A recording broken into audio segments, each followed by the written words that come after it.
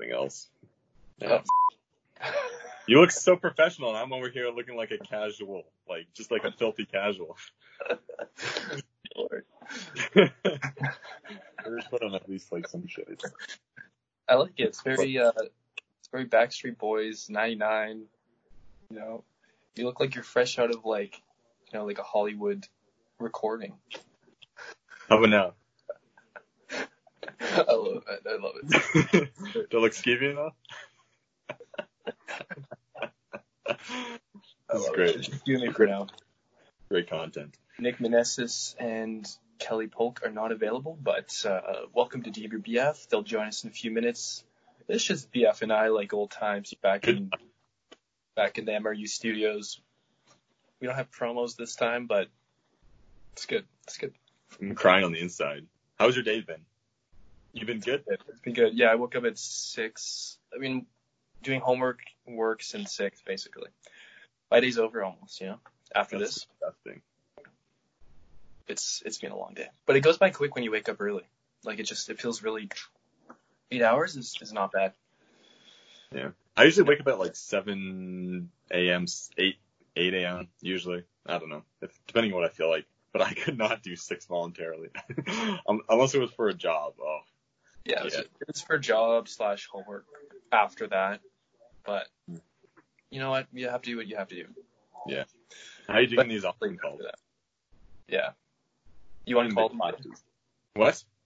You're on call these days? No. Actually, I'm still waiting for Conan to send me my paperwork for my internship. Yeah. Started, right? What? It started though, right? I don't know. He says he explicitly stated that we cannot start our job. We cannot do anything until we've done the paperwork and we've signed up for the class. And I haven't done either because I even emailed him like 2 weeks ago. I'm like, hey dude, so are you gonna send the paperwork my way or how does this work? Do I have to find it on Blackboard? And he said, nah, I'll send it to you. And I'm like, okay, cool, just let me know. He's like, will do. And I'm like, still waiting. I'm like, he pulled a me again. He pulled a me. I did this to him. He did it to me. I did it to him again. And now he's doing it to me again. I started this. Yeah, I did. Okay. But like, I don't know if I deserve it. I'm just a student. I don't know. It's like almost June. What? It's almost June. Yeah. You're still waiting? Wow. Yep. Because, like, you have to work 3 months full-time, June, July, so you'll be working until, like, September at this rate. Probably. I got the job, but I don't have the job, so. Yeah. But will you, hello. Oh, hey. Hey, guys. How are you? I'm Nice good. Thanks for hanging in there with me. Sorry about yesterday and everything. Don't worry about it. Quarantine life. It happens. It happens. It's nice to finally kind of digitally meet you. Yeah, finally. It's been a year since it's been like almost a year since the festival that we Has it been? When we met each other and the lift-off sessions. Yeah, I think it's been a year almost. Man. Which was pretty sweet. Yeah. Good time. Yeah. Digital networking. Absolutely. That was so cool. Like, I don't know if Brendan, you heard about that. Because Brendan, you were the cinematographer on my project last spring, Western Voices. Kelly and I met through the festival that I submitted to. Her short film Poppycock was in the festival. And yeah, it's so cool. So like online festivals can still bring people together in the industry. So that's nice to see. Yeah. I have to say, like, I was definitely a little skeptical about it because I feel like now one of the only benefits from being in a film festival, at least like, something that's not Sundance or Tribeca, is the networking, and who you meet and, building relationships from that. So, it's really interesting. Yeah, like I don't know if like there's any festivals. I'm sure there's lots of like quarantine themed festivals right now, like, but I don't know if there's like actual festivals like the big ones that are online now. I don't know how that's working. Yeah, I think a lot of them got canceled. Yeah. Yeah. So, I mean, I feel bad for, that first-time filmmaker whose first time was at Sundance or something, and they're just kind of shit out of luck. Yeah. The whole industry's scrambling right now, so Yeah. I don't know what's going to happen. Yeah. So I'll start off with like the boring, obvious question. It's just like, how's quarantine going right now? Okay. You're in Brooklyn, right? In New York. So I know the situation is just, it's crazy everywhere, but I'm really interested to hear like how it's directly affecting like your community right now. And yeah. So, it's really weird because obviously this is the epicenter of, where this is all going on, and we've had the most deaths and the most people affected from it. But I live in Brooklyn in kind of an up-and-coming neighborhood, so I'm almost in a bubble from what's going on in Manhattan. So here people are out in the streets. You see people in masks and stuff, but we don't see, crazy ambulances or sirens or anything. But I had to go out to Manhattan last weekend for a job, and it's a ghost town. It's a very weird feeling because, I'm from Los Angeles, and one of the reasons why I moved to New York is because of the social life here. There's a big misconception that New Yorkers are rude and assholes, and maybe that's a little true sometimes, but they're also like, if you're cool, they're cool with you, and they want to be your friend, and, they want to help you out if you're willing. And so, to see that completely go away and, to not go to a venue for music or entertainment or a film, it's really sad. So things are slowly starting to get better, but, all those things that I just mentioned, nobody knows when that's going to, be back up and running again. So, yeah, it's a weird, surreal thing. I can only imagine. It's hard for everyone, like especially any creative industry right now. It just seems so bleak. But like the end's near, I think, and hopefully like within a year for sure. So. But, yeah. And I know that a couple of studios have released preliminary rules and regulations, and it's like cutting out fight scenes and cutting out extras, and that when I was like 18 years old, that's how I kind of got started in the industry, because I didn't have family members, or I never took classes as a kid. And that's a really big part of movie making, and to hear that might go away and not come back for a while, that's daunting. But at the same time, I think that it's going to give people like us who don't have to adhere to industry standards, while also still being responsible and safe while filmmaking, it might give us more time to make stuff. While the bigger studios are kind of lagging and, waiting for things. So, that's my hope with all this. Yeah. It's interesting that you mentioned how they completely canned all extras. I want to know if they're going to switch to more CGI for any upcoming films, because, you can't have no one in the background, but, I'm pretty sure you could do CGI from, remote studios or at home setups. Yeah. So it would be interesting if you see a kind of a rise in that field as taken away from others. Yeah, definitely. And I think they were even starting to do that. And, I'm not Marvel savvy or anything, but when I've seen big crowd shots and stuff, you can tell when it's hundreds of thousands and millions of people. Yeah. A lot of that is duplicated. And even Game of Thrones and stuff, they expanded crowds. So, they might do something creative like that. We'll see. Huh. That's interesting. I never really thought about that until you mentioned it. But I guess it makes sense because you don't want to have a bunch of people in one place. That's just asking for, that's a nightmare. Yeah. But it's interesting that they're, oh, sorry. No, you go first. Sorry. It's interesting that they're actually thinking of ways to still produce films, but with new rules implemented, like you said, no fight scenes, no extras. So that's interesting to hear the industry's still active, at least, planning to still be active through this, unknown amount of time. But do you think this will also affect where the jobs are located? Maybe it'll be in a more remote part of the U.S., lower population areas.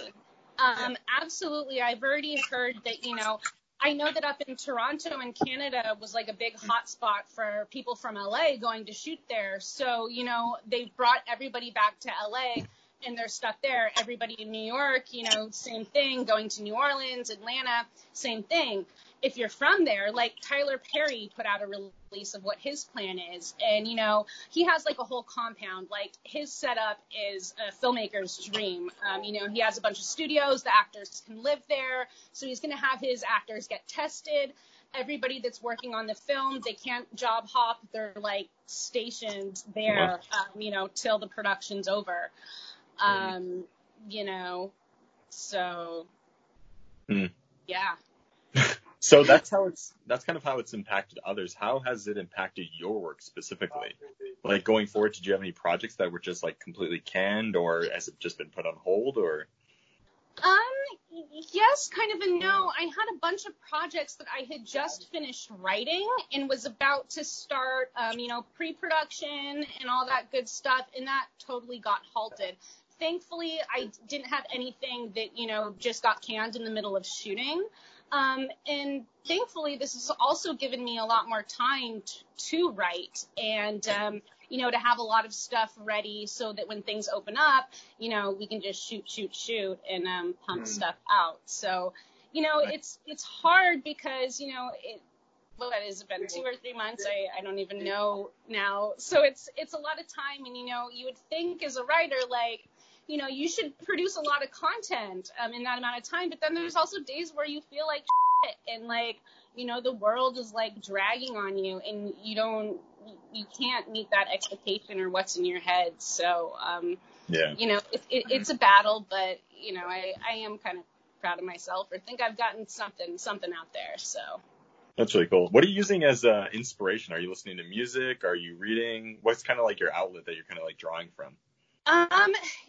So sadly, I haven't been able to read as much as I would like. I did read a great book called Conscious by Annaka Harris, who is Sam Harris's wife, who's a neuroscientist, and he's also an author and kind of like a philosopher and existentialist. And I really like, the idea of consciousness and to what levels, certain beings are conscious and all that, weird stuff, but not on like a metaphysical level, but on a very scientific level.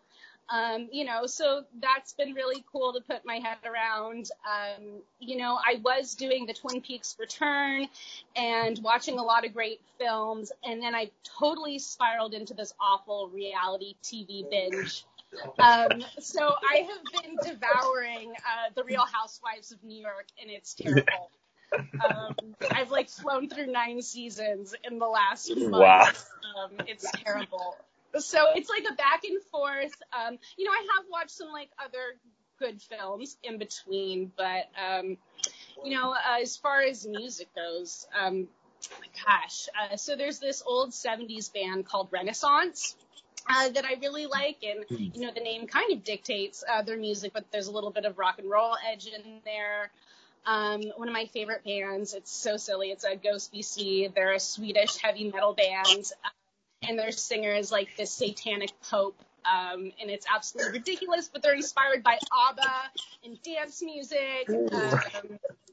So I'm just all over the place. That sounds amazing. Wow. So you're just drawing upon these like crazy, I guess, influences and just coming together. Yeah, just, piecemealing from all these, places. I'm in the headspace that, changes throughout the day. So I think it manifests in my work being so bizarre and crazy.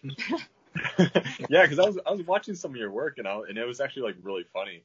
I haven't got a chance to watch Poppycock yet, but I'm definitely on your website right now. I don't know if you can see the reflection of my glasses, but oh, nice. Yeah, but some like the promotional trailer, and I was recently just watching your I can't remember the name, and the Twilight Zone parody. Oh yeah, the jacket. Yeah, that killed me. That was so funny. And I was like, wow. Really good. Thank you. Thanks. Yeah. So I just wanted to ask though, where do you find, because it seems like there's a lot of different people involved in your work. How do you find, and how is it just like, are these all friends, or are these people looking for work, or are they associates in the industry? So, I mean, there's two things that I do. I have my own projects, which is, Poppycock, and then I have another film, Pat and Leslie, and a music video, and a couple of other short films. And those tend to be, more surreal, bizarre, obscure, David Lynch-inspired Rod Serling. And then there's the 13th Floor, and that's my comedy production group and web series, and that's, who we did Jacket with. And that was like the merging of worlds, like my bizarre Twilight Zone thing with sketch comedy. And, working with them has been great. And that was kind of a random meeting through New York City. It was 4th of July. I was hanging out in a karaoke bar, and I was chatting to this really cool guy next to me who is a stand-up comedian, and that is Derek in the group. And we just kind of hit it off, and they were shooting a project, and they invited me to be a part of it. And then we all just kind of really gelled together and clicked, and we're like, let's keep doing this. And we just started writing a feature a couple weeks ago. So, wow. Yeah, it's been, Exciting. great to have that opportunity of, meeting creative minds like that, because, I was in Los Angeles for 28 years, and I did find, a lot of great people that I worked on from project to project, but you won't see within Pat and Leslie, Poppycock, I Want to Kill You, it's different crews, because I didn't have that collective flow that I had with the 13th Floor. I mean, there's great people out there, but I just didn't, find my posse, I guess. Yeah. So it comes down to like the community. You just need to find like a circle of people that you really get along well with, and probably like work well with, but also like outside of work too, to like just build that relationship. Yeah, that makes sense. And also keep you accountable. Yeah. Because there are so many times people will come up to you and be like, hey man, I have this great idea, let's do this. And you call them a couple days later and they're like, oh, I was just saying that, I got something else to do. And then you got all invested and excited, and then they just hang you out to dry. And that's like a common thing. And it happens here a little bit too. But, thankfully these guys, we set deadlines for our stuff. We meet the deadlines. And then we also hang out and have fun together and get ridiculous. That sounds great. So you're like even working on that chemistry outside, like on a personal level, I guess, so to speak, with these people, which I guess would only translate positively through your films, because it definitely seems like there's some relationship. That's why I was asking if you guys are like friends, because it's like, I don't know, it's just, there's something else there when I'm watching these people interact, even though they're crazy interaction. Cool. And I think, I've been, watching your comedy stuff. So this is the 13th Floor. So that's actually really funny. I just randomly picked a couple and I just watched all your comedy, which I mean, they're pretty good. I really liked it. Thank you. Yeah. We definitely, we just like Zoomed yesterday, and for 3/4 of it, we were, doing work stuff. But then the other quarter, we're just, laughing and like, we miss you. We all wish that we could digitally hug each other. It's like sad we can't be with our friends, but I'm sure you guys feel that too, where you're at. Yeah. But it's really a really lucky opportunity to find those people. Yeah. Speaking of which, welcome Nick, joining us. Hey, this man. is Nick Meneses. Hello. Nice to meet you. Nice to meet you, Kelly. We were just talking about basically the industry being on hold, obviously the last few months, Kelly's recent work, and also something I really want to talk about is just your so many films that you've been, or so many shows and music videos and films that you've been part of, or like way back, like in the 2000s. Like I saw like you were in CSI. I'm really interested to hear about how you got into, was it one episode or multiple episodes? It was just one episode. You know, Cool. unfortunately, it's not a really exciting story. I had an agent, you know, I was Yeah. 21 when I did that. You know, it's been a hot minute. But yeah, that was like one of the first things. It was like a guest starring role. It was amazing. We shot at CBS Radford in Studio City. I was staying in the bungalow where the Roseanne actors stayed back in the day. That was really cool. Got to meet Gary Sinise. He was nice. And yeah, I felt real fancy. It was a real big set and a really great experience. That's amazing. Like, I don't know anyone who's been in as many things as you. Like, it's so cool. Like, what was the R&B music video you were in? I'm forgetting the artist, but you posted it like a few weeks ago on your story. Oh, that was a Jason Derulo. Cirillo. Oh God, I'm terrible because I forgot like the main guy's name. He's like a Japanese superstar, but it was like one of Jason Derulo's first videos before he got famous. Okay, Jin Akinashi, that's the artist's name. And yeah, I had like a featured role. I was like a music video girl because, you know, when I started, again, when I was doing like extra work and before I had really taken classes, I was modeling and, you know, in that kind of LA world, which is very commercial and music video stuff. So yeah, we Crazy. shot in like downtown Los Angeles and was hanging out with Jason. Had no idea who he was, but probably better that way, you know? Yeah. That's just really interesting. Just like really interesting that you can bring up in conversations with people. That's really cool. And also, we're in a Marilyn Manson video too. I don't know if I could find it, but I want to. Yeah, that one's real crazy. You know, I don't know how I feel about it in a post Me Too world, to be honest. I definitely don't have any regrets. It was a great experience. Again, one of the first things that I did, you know, I was like a fan as a teenager, so it was really surreal working with him. But yeah, the music video is very violent. It's called Running to the Edge of the World. You know, just viewer discretion advised.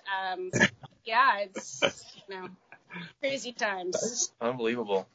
That's so cool. That is really cool. I have a question. So you seem to be involved in a lot of media. I mean, everyone who does media is involved in a lot of media. If you aren't, then that's either you're a professional in some aspect or you're a big name. So out of all these instances, out of all your experiences so far, if you could just pursue one or like seriously, what would you choose? Like, would it be like music videos? Would you just stick to short films? Would you like to direct like a full-length feature? Absolutely a feature film is Feature? the dream. Sadly, I feel like that's dying as something that can consistently pay your bills. You know, so that's why you have to take the jobs that you can get. And, you know, now a lot of film directors are starting to get into TV. You know, so I'm open to everything. But yeah, I grew up as a film lover and that's where my heart's at. That's very hard. Oh, that's cute. So I guess I want to talk more so to your experiences leading up to this. You say you're a film lover. Are there any films that stuck out to you like as a kid that like made you like fall in love with cinematography or like directing or acting specifically? Or is this just kind of like you just grew up and your family's involved in the industry, so you just naturally take it on your shoulders? You know, I think it was a case of my family couldn't afford a babysitter and me being an only child with television access. You know, so that was a consistent form of entertainment. You know, so I guess growing up, Beetlejuice, heavy inspiration.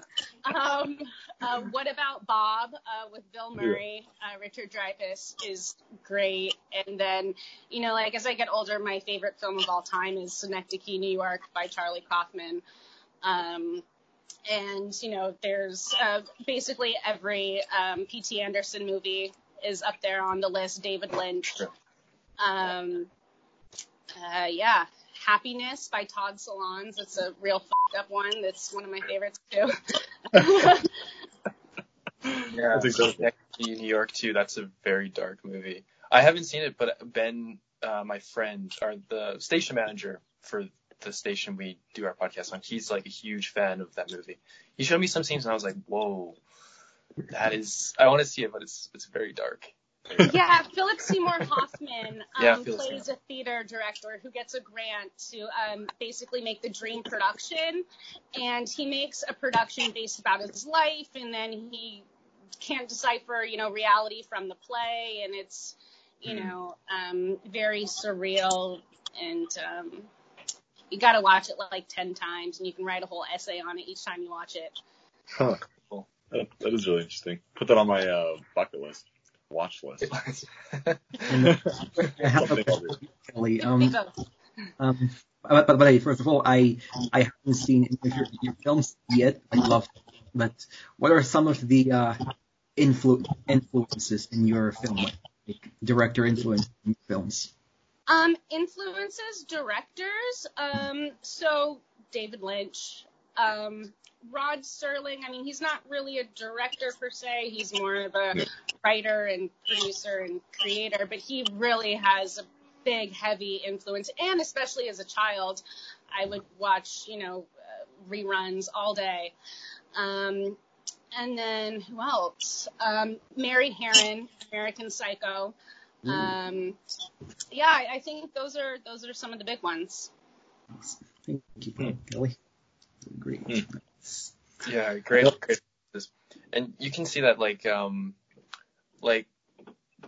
think with Poppycock, there's just definitely like a Lynch vibe I get from that 100%. But a lot of your work, like Lynch, like he utilizes comedy a lot, and I think that you have like that perfect combination of just like the bizarre, the comedy, it's like you're in on the joke as the director, and like you've really created like a style, like a defining style about your films. And I'm really curious to hear how you got to this point. Like, was it always like, obviously you grow as a filmmaker, you evolve, but like in your 20s or before that, when you first got into film, like what kind of short films were you originally making? Like what were you first into, and then what got you to where you are now? So the first film that I directed, because I started out as an actor, and I started seriously acting when I was 21, and I seriously started directing around 26. I'm going to be 32 next week, little timeline. And, I started out with a really dark film about a man who's about to jump off of a building, and my character plays Death that holds his hand at the end. And so I started off very dark, and I was like, okay, maybe this is just a little too much. There's got to be like some levity in there. And then I started to be a little bit more self-aware, and I think that's where the comedy came in. And again, with David Lynch, like you look at Twin Peaks, and when I watched Twin Peaks the first time, I was like, God, what is this? Because I didn't understand that he was like self-aware, of what's going on, and it's kind of like a parody of soaps. And so, once I had that realization, that kind of brought me to putting more comedy and levity in there. That's really cool. Yeah. Dane's been trying to get me to watch David Lynch. Like, I have watched some of his stuff, but I just don't get him. I don't know. Like, I appreciate like everyone's like harping on him, and then like you just don't understand it. But I think this may like cast him in a new light that I previously didn't understand. But I mean, Dane's a huge David Lynch fan, and we've talked about him multiple times on our show. I have yet to watch. One of the things that I love about him is I don't understand what he's saying half the time, which I think is such a cool gift in a way to give to the audience, because you're like, you can make it whatever you want. Yeah. Of course, like the artist and the author already has the intention, and that's something that I sometimes do with my films, is try and leave it like open-ended and not tell you how it ended. Like, I like hearing how you think that it ended. And so I think that's kind of why I'm drawn to those more bizarre filmmakers like Lynch, because you can have it end however you want to in a way. Interesting. Now maybe I understand if I see like an element of like a parody of reality TV in your next short films, I'll get why, because you've been into it recently, so you could, You'll have the parody insects. some soap, and you could parody some reality TV, which you have actually in one of your short films. Didn't you kind of? We did like an intervention parody. Yeah, intervention. Bucket Lovers Anonymous, but instead of being addicted to drugs, he's addicted to pooping in buckets. And his family has to intervene, so. Oh my gosh. That was too good. That was so funny. I love that. I had another question, but I forgot it. Unfortunately.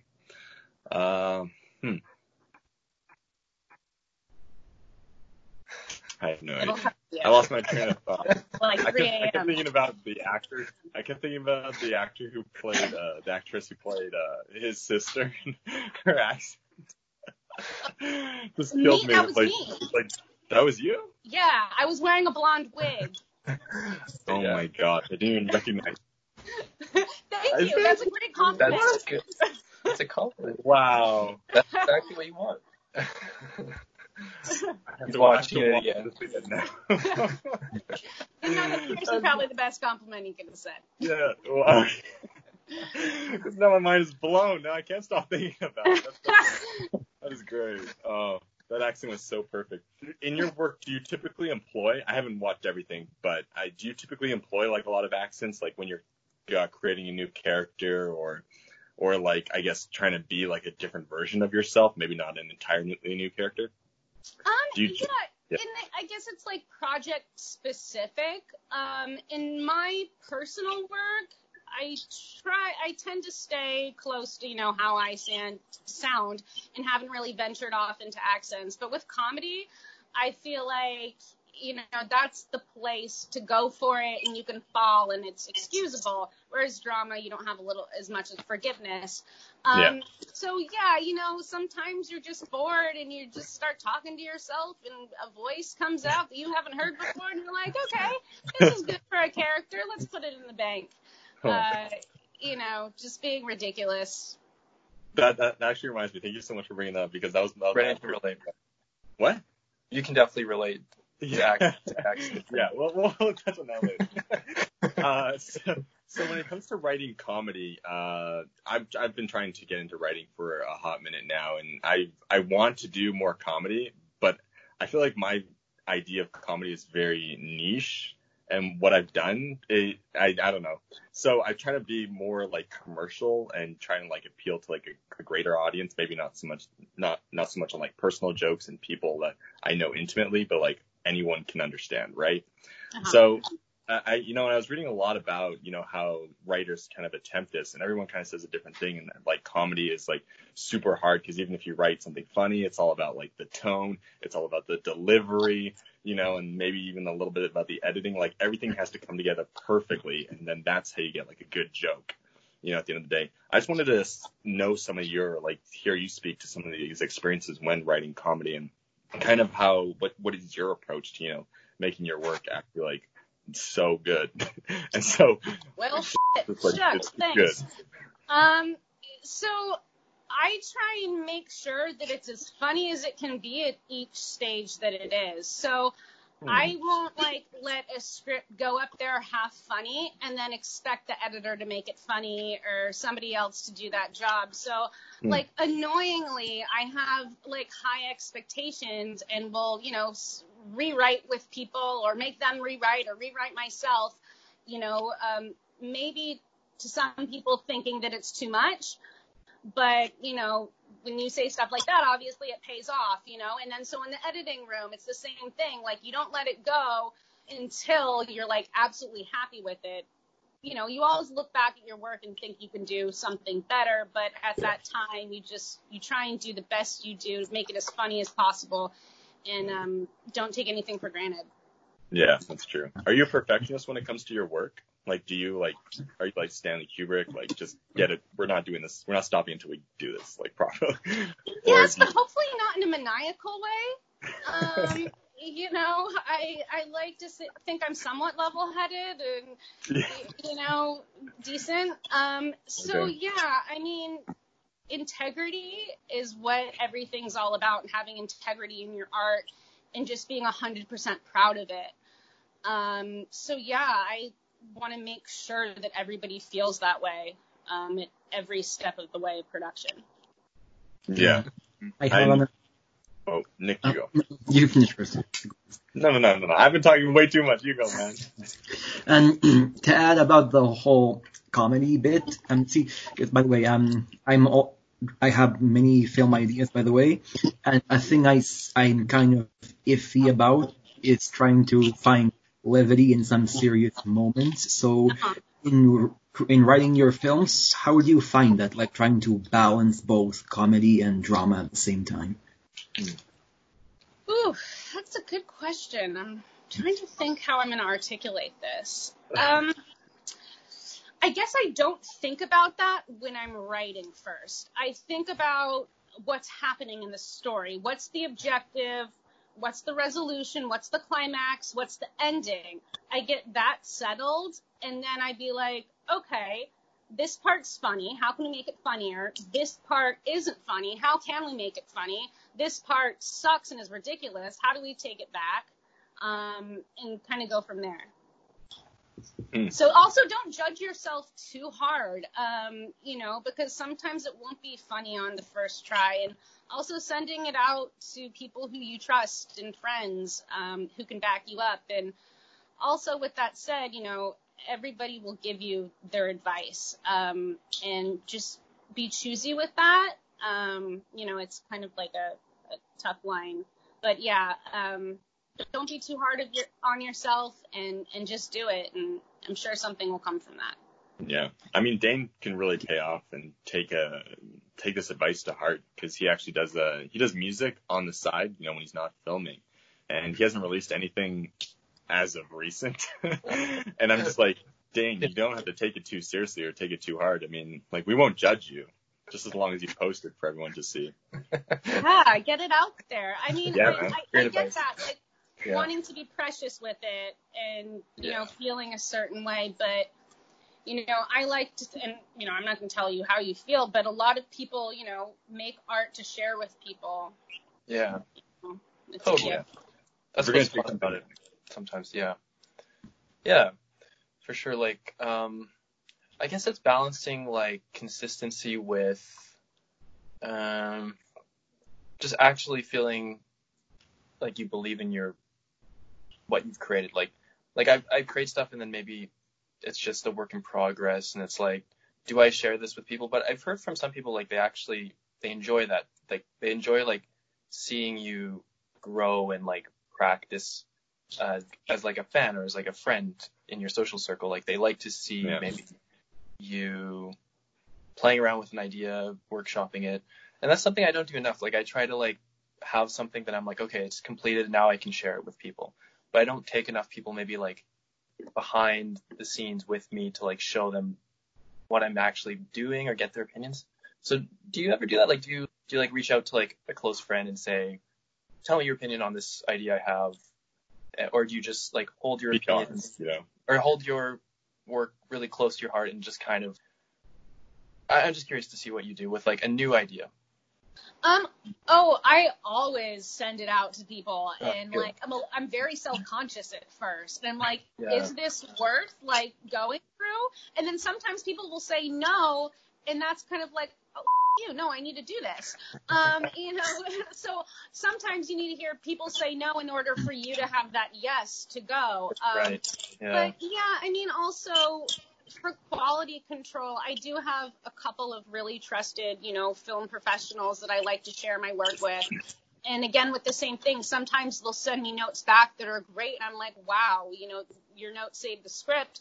And then sometimes they're like, fix this. And I'm like, okay, no, I don't need to fix that. And here's why. Yeah.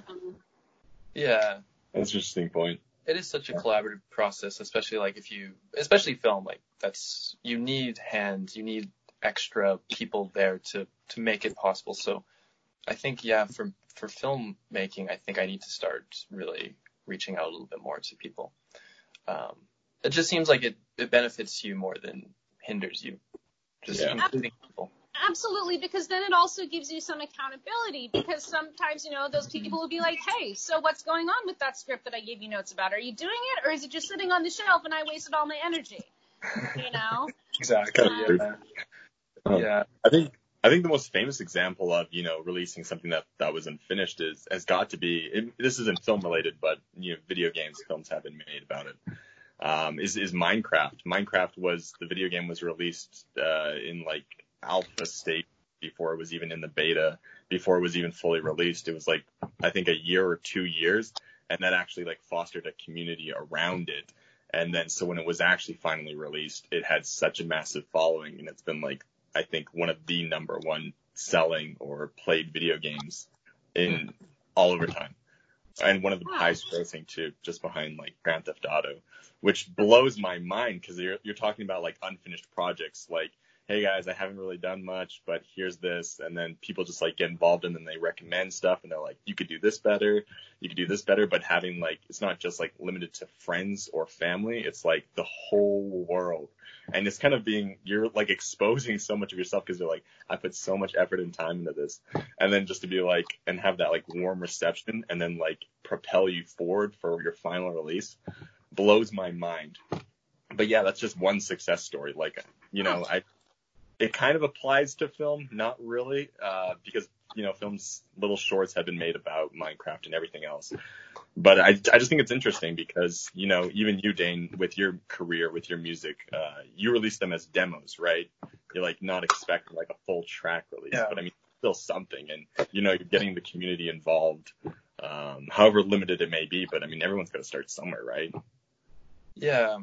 Yeah. Like, even with like short films at times too, like, you could spend like many more hours editing it, trying to perfect it, but at a certain point you just have to just say, okay, I need to just get it out there. I just need to separate myself from it a little bit, move on. At least for me, like, and in some ways you could say like, yeah, like the recent short that Brendan was involved in, like that was kind of unfinished. Like we wanted to do additional stuff in post, but we didn't because coronavirus happened. And we saved on university computers, we can't access them, so like stuff like that happens. You just have to like sometimes realize like, it's unfinished, and we'll realize that, but will everyone else realize it? I don't know. Like, yeah, they might have no idea, and they think it's the greatest thing in the world too. Yeah, maybe, you never know. Now everyone knows that it wasn't completely finished, but that's up the bag. It happens. I guess as long as you keep like this open-minded, positive attitude going forward, like, what's the worst that's going to happen? You just do it again, or you just go from there, Like, it's not the end of the world. I think so. It's easy to replicate again, and, there's nothing really lost from this except for a little bit of your time. But even then, you could say that you used that to grow, because you're always learning. So you didn't lose anything. Absolutely. You gained experience. Yeah. Most important. Experience, matters more than anything. Just the actual process of like building that like muscle memory of like doing something, like whether that's just like learning a camera, like the buttons and everything. Like you just have to go and do it at a certain point, and just get your hands dirty, I guess. But but what's the situation like in New York right now? Like, for example, for you, let's say, like, are you able to edit from home right now? Like, do you have like a home studio that you can still like work on film making? So I don't edit. I am not technical. I don't even shoot my own stuff. So I am more of a creative. I'm a director, writer, producer, actor. So thankfully I know, people that I trust that can do that. So they do it from their homes. But I'm sitting here with an archaic laptop that doesn't even have a webcam. I can't even Zoom people on my laptop. I have to do it on my phone. And then I'm like swiping through when it's like, it's like too many people, and then you look like an old grandma or something. No point. But I can write as much as I want, I got that going. Yeah. So like, I know like you might not want to like tell everyone what you're actively working on. But like, what are you working on right now? Like, how many projects do you have? So subtle, Dane. I'm I love trying to it. save some for secrets, but no, I'm I'm here. So I'm working on two things that are obviously kind of like stunted right now. So I have a new personal project, a new short film that I've written and directed. And I'm working on with my friend Stephen Jordan, who lives in Puerto Rico and is also a filmmaker. And that is about a plant horse story. And it's about the underground subculture of plants and plant buying. And I didn't know about this till my friend started getting really obsessed with this whole world and gave himself, the hashtag plant daddy and is like, bidding on all these weird plants. And I'm like, okay, this could be a really weird story. And then, my friend's like, normal, but I wanted to really dramatize his character. And so it's about people who are consumed with plants, and in the end, they are consumed by plants. Oh. Ooh. I like that's So, cool. spoiler alert. That's interesting. So, That's awesome. do you say that most of your projects kind of revolve around the mantra, write what you know? Like it's all your personal experiences, but there's like a little exaggeration, I think that happens to kind of be by chance. Like a lot of my personal stuff is something that I've experienced, and then I take that and just really heighten it and decorate it up so it's not my life anymore. It's just characters. I'm also writing a feature with the 13th Floor, and that is not personal whatsoever. It's great. It's about an alien drag queen that gets sent to Earth to study humans, and she stays at this really hotel, and the only channel she can get on the TV is channel 13, and she keeps flipping channels, and it's like a news story. So that's what we're working on over there. I think that's kind of cool. Sorry, I disappeared I there. love these concepts. They're just so out there. They're amazing. I have a question about that, Kelly. Another thing I kind of iffy about, 'cause I have no filmmaker experience. I'd love to be one, by the way. You got to start somewhere. Yeah, man. I agree. You have experience, Nick. You're writing so many films right now. You're Thanks. screenwriting so much right now. That's experience. Well, in a way, that's some consolation with you. A thing about when writing stories for films, I usually tend to watch other films for, inspiration, like, in a way, add a bit of a plot from that film to what I'm writing. So how do you find it, trying to write an original story, one that isn't from somewhere else, but more from your imagination? So that is a way you can do it, and draw a general inspiration, but don't tell that same story. Reading books, reading short stories, songs, music, stand-up comedy. Those are like places that aren't internal that you could possibly draw inspiration from. Even art, like go to a museum, look at a painting, like what does that story tell you, and write about it. Yeah. Yeah, it's just like, it's all around you. You just have to find something that speaks to you, and go from there. I have this. Oh, sorry. Oh, no, you can go. No, I was just gonna say I have this really great production teacher that told me, you are infinitely talented. Whenever you have writer's block, that block will go. Just write something. Just start writing. The dog walks across the street.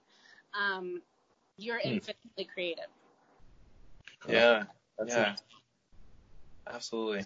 I forgot what my question was to you, Dane, but what's your creative outlet right now? Are you writing, or are you doing music, or I think you're busy with school, but how do you express? Yeah, right now I'm just I'm still in the midst of school and work, but that's just an excuse. I should be doing stuff.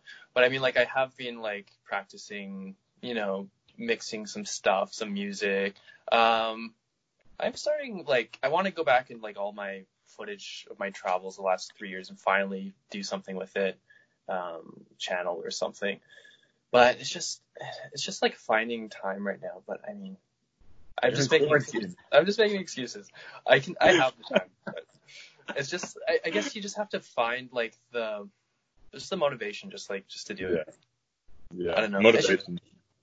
Super important. You're just It's so tough off right right now. I don't know if it's just, it's just hard to, like, think of anything that's, like, not, like, I don't know. It's just so immediate. Like, everything just feels immediate. Like, there's no, like, future. So it's, like, hard to, like, imagine, like, what I can do when this ends, because I don't know what that landscape will look like, and I don't know. But you just have to roll with it and just do something. Just do something, because no one knows the future right now. Like, it's just up in the air. So, yeah. Yeah. What I think, I struggled with that too, but what I tried to do is, like, get other people to, like, to hold me accountable and, like, me accountable for them. And then it's kind of like this fake pressure, but it, like, still gets you in that mindset. Because, like, when we were still in school and we were just doing everything, and, like, it just felt like I couldn't even breathe or, like, eat without, like, being like, you should be studying for your exams, or, like, something stupid. It just, like, it was so much, and I couldn't breathe, and I'm like, man, I wish I had, like, all the free time in the world to do, like, what I want to do. And now I was given that opportunity, and now I'm just kind of like, well, I mean, I have tomorrow, right? But then I kept saying that, and, like, I spent, like, the first month of quarantine just, like, taking it easy, and, I mean, that's important too, but, like, you gotta do something. So I kind of brought people in on, my social circle, and I was like, okay, guys, we can do this. We can really, like, push ourselves to become greater. Because otherwise, I feel like if I don't leave this quarantine with, like, something that I've, like, worked on, besides, I have started to work on my fitness and stuff like that, but I want to do more creative endeavors.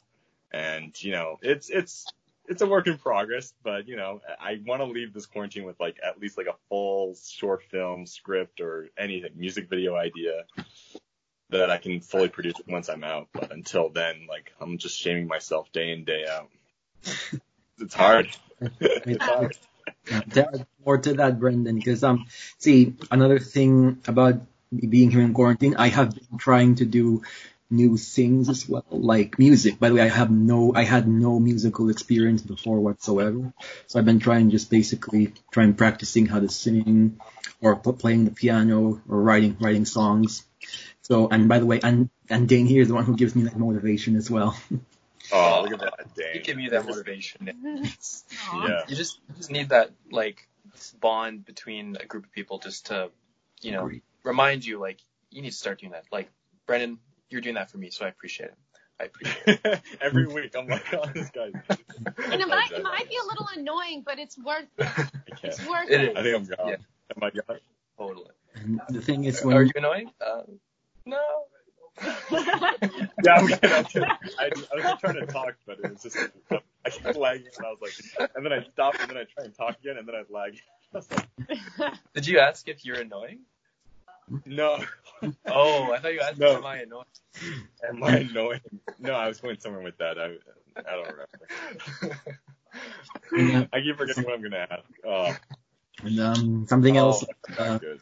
The new things I'm trying to do, like music, those things. Something I'm getting better at it, but kind of struggling with a bit is patience, basically, because I expect that I can master this already, like, with a snap of my fingers, and that I realize that these kind of things, they just take time. Just keep doing it, and who knows, maybe you'll be on the same level as Dane McLean and Brendan Flarsky. That's great. Yeah. That'll be easy. Don't worry. That's very easy. Yeah. Doesn't take much. Yeah, you just gotta keep doing it. Like, don't be hard on yourself. I didn't go to film school. I was taught as an actor. I went to a repertory theater for about 6 years, and I took production classes and filmmaking classes, but I didn't go to a formal film school. My film school was YouTube. Like, literally, like, how to direct, how to make a shot list. I also had friends who were directors that also, gave me pointers and I had conversations with, but it was all in my control and I didn't have to spend any money doing it. That's so true. That's really cool. Do you have experience talking with people who did go to film school? Yeah, I do. And I, annoyingly pick their brain when I need it. And, they really, I thank them, for giving me the confidence to direct and teaching me those essential things. Mm-hmm. Yeah. I was talking to a lot of people in the industry, and some people like swore against it, and some people said, well, going to film school is great because that's where you build connections, especially with the professors. Other people were like, yeah, I mean, depending on which film school you go to, because me and Dane were looking at one that was like $100,000 a year, and we're just like, what? $100,000? Okay, yeah, no. I mean, I think. Oh, sorry, you can go. Oh, no, I was going to say, I think this day and age, it's not like we're working with film like we were, 20, 30 years ago. So thankfully, a lot of that stuff can be taught digitally, and you don't need to sit in a classroom and pay $100,000 to do that.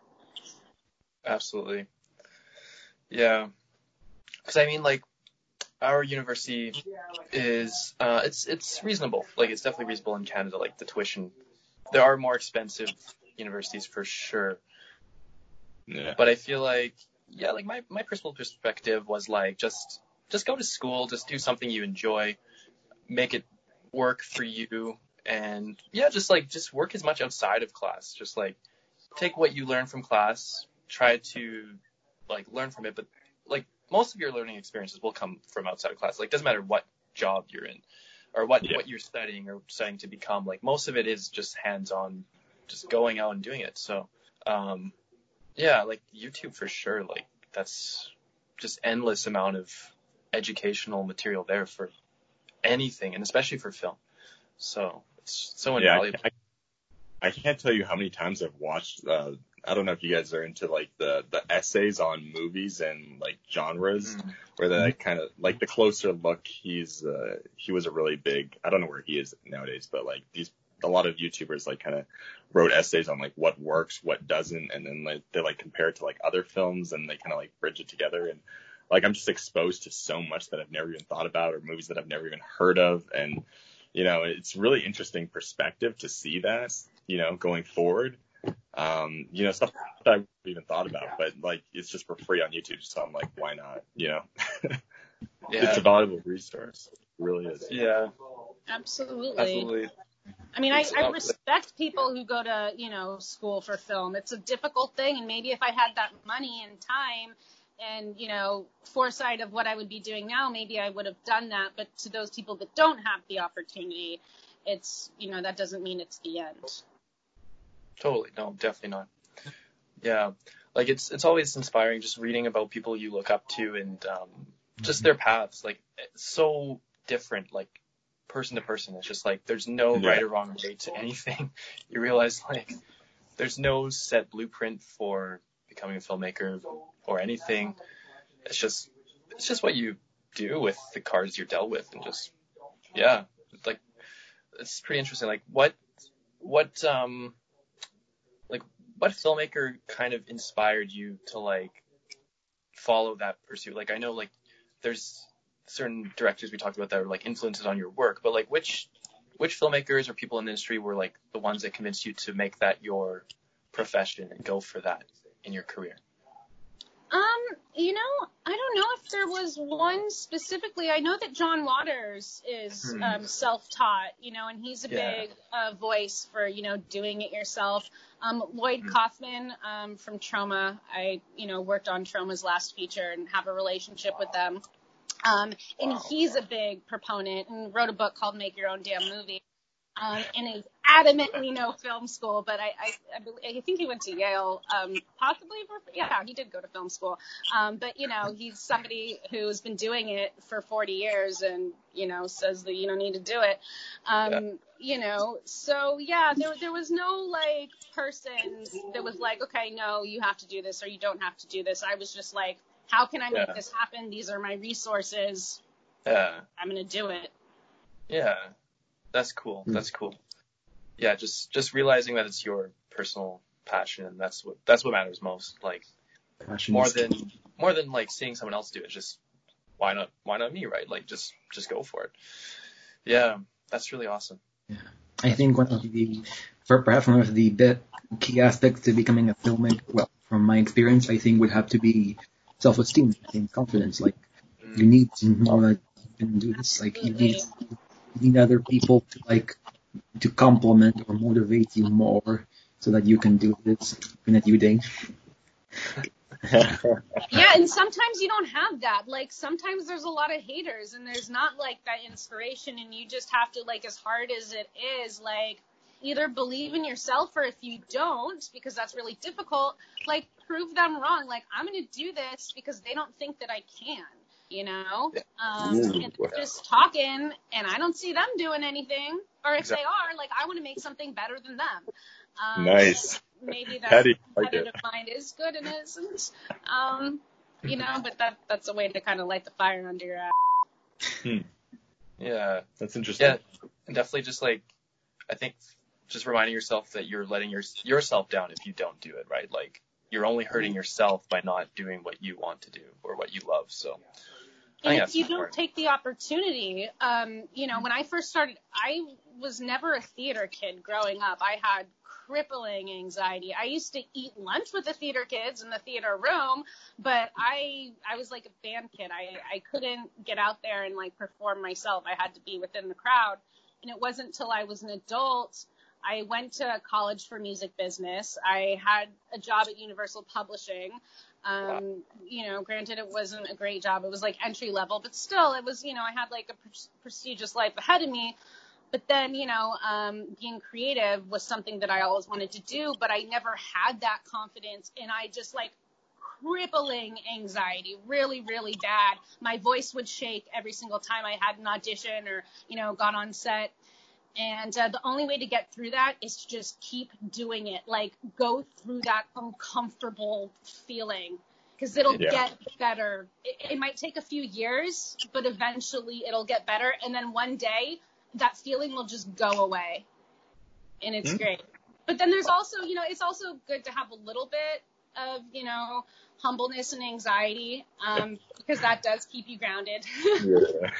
Yeah, totally. So when you're acting, do you ever feel like, even if it's a different character that you've never tried before, or maybe that you're a little uncomfortable with, do you still try and keep that mindset, or do you still suffer from that like anxiety just a little bit when trying something new, or no?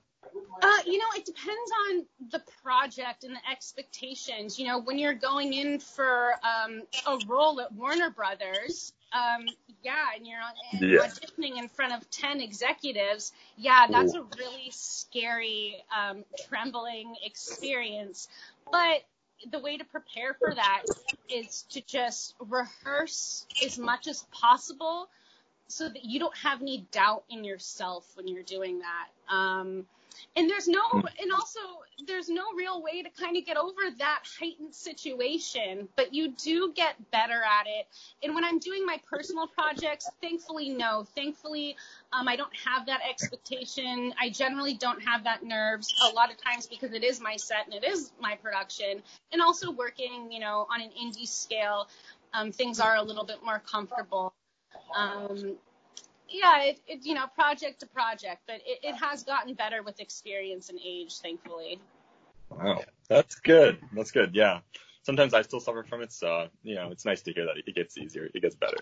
Yeah, it's always a work in progress. Yeah, it is. Yeah. Like, I'm even just doing these interviews, like, I still get nervous every time I'm the interviewer, and I get nervous, so it's like... I get it. I was a little nervous, too, you know, and I think that's normal, and that's kind of good, you know? Yeah. You need, like, an element of, like, nervousness. Like, I think that actually helps you to, like, be on your toes a little bit. But, I think it grounds you not to be an asshole. Yeah. That's a good point. Yeah, like I can't even do like presentations very well. Like Brendan and I, we were usually like partners for group presentations, and I was like, I just look at the paper and I just like that's so make bad. eye contact. At least you can tell me that. I have to work on it. I have to work on it. It's hard. It's hard. It is really hard. Especially when you have a bunch of peers like staring at you. Yeah. It's different than an audience, you know? Yeah. Have you, Dane, Brendan, when you do these group presentations, do you do the, like, imagine that everyone's wearing their underwear? No, man. I've heard of that. I'm like, is this an actual thing? I think it's just a myth that people just say, or it's like a trope or something. I don't know. I don't believe Like a in Wonder it. Years episode. Yeah. I don't believe in that. I don't know how you can do that, because like anytime, like it takes like to imagine like something that's like such a grand scale, like it takes like so much of you, and wouldn't that just take you out of the scene of what you're doing? I don't know. It doesn't make sense to me, but maybe it works for other people. Who knows? Yeah. Who I don't know. knows?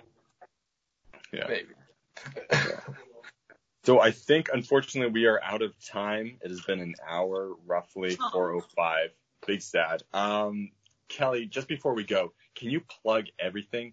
I know there's kellypolk.net, which I am currently on. Great stuff there. Everybody should check that out. But anything else you want to, like an Instagram, Twitter, Facebook, that you want to direct people towards? Absolutely. Annoyingly so. So definitely the 13th Fleur, and that's Fleur, like the French flower. So you can look at us on YouTube, at 13th Fleur on Instagram. Also, my personal work on Instagram is partially.hydrogenated. Don't ask me to spell that. I can, but it's too long. Anyway, so kellypolk.net, partially.hydrogenated, 13th Floor, and I think that pretty much covers everything. Also, 13th Floor Twitter, we have like no followers. Help us out, guys. Oh, dang, get on this. Like the one place where we're like really dwindling. Twitter. Okay. Yeah. I'll check this out. I can't wait to watch the rest of your stuff. I'm going to do that as soon as I end this. It's Thanks, good so man. far. I appreciate it. Yeah. It's Thank been you so really much great for coming. talking to you guys. Yeah, It this has was been amazing. cool. Thank you so much, Kelly. You're for our having me. second ever American guest, only third international guest so far in like 2 years. Wow. So this is really an honor. Awesome. I feel fancy. This is so cool. Well, thank you so much. Thanks, guys. Anytime. Thank you so much. That was Kelly Polk from Brooklyn, New York. I'm saying your last name right, Polk? Yes, Polk? yes. Okay, Yep. Kelly Polk. Like the Okay. president. Hey. That's right. Awesome. Well, thank you guys. Have a great, what day is it? Monday? Yeah, have a great week. I don't even know the day. Have a great weekend. Quarantine, man. Quarantine. I know. All right. This is DMU Bye, BF. everyone. Nick Meneses as well. Bye, guys. Keep having me. Bye. I don't know how to turn this off.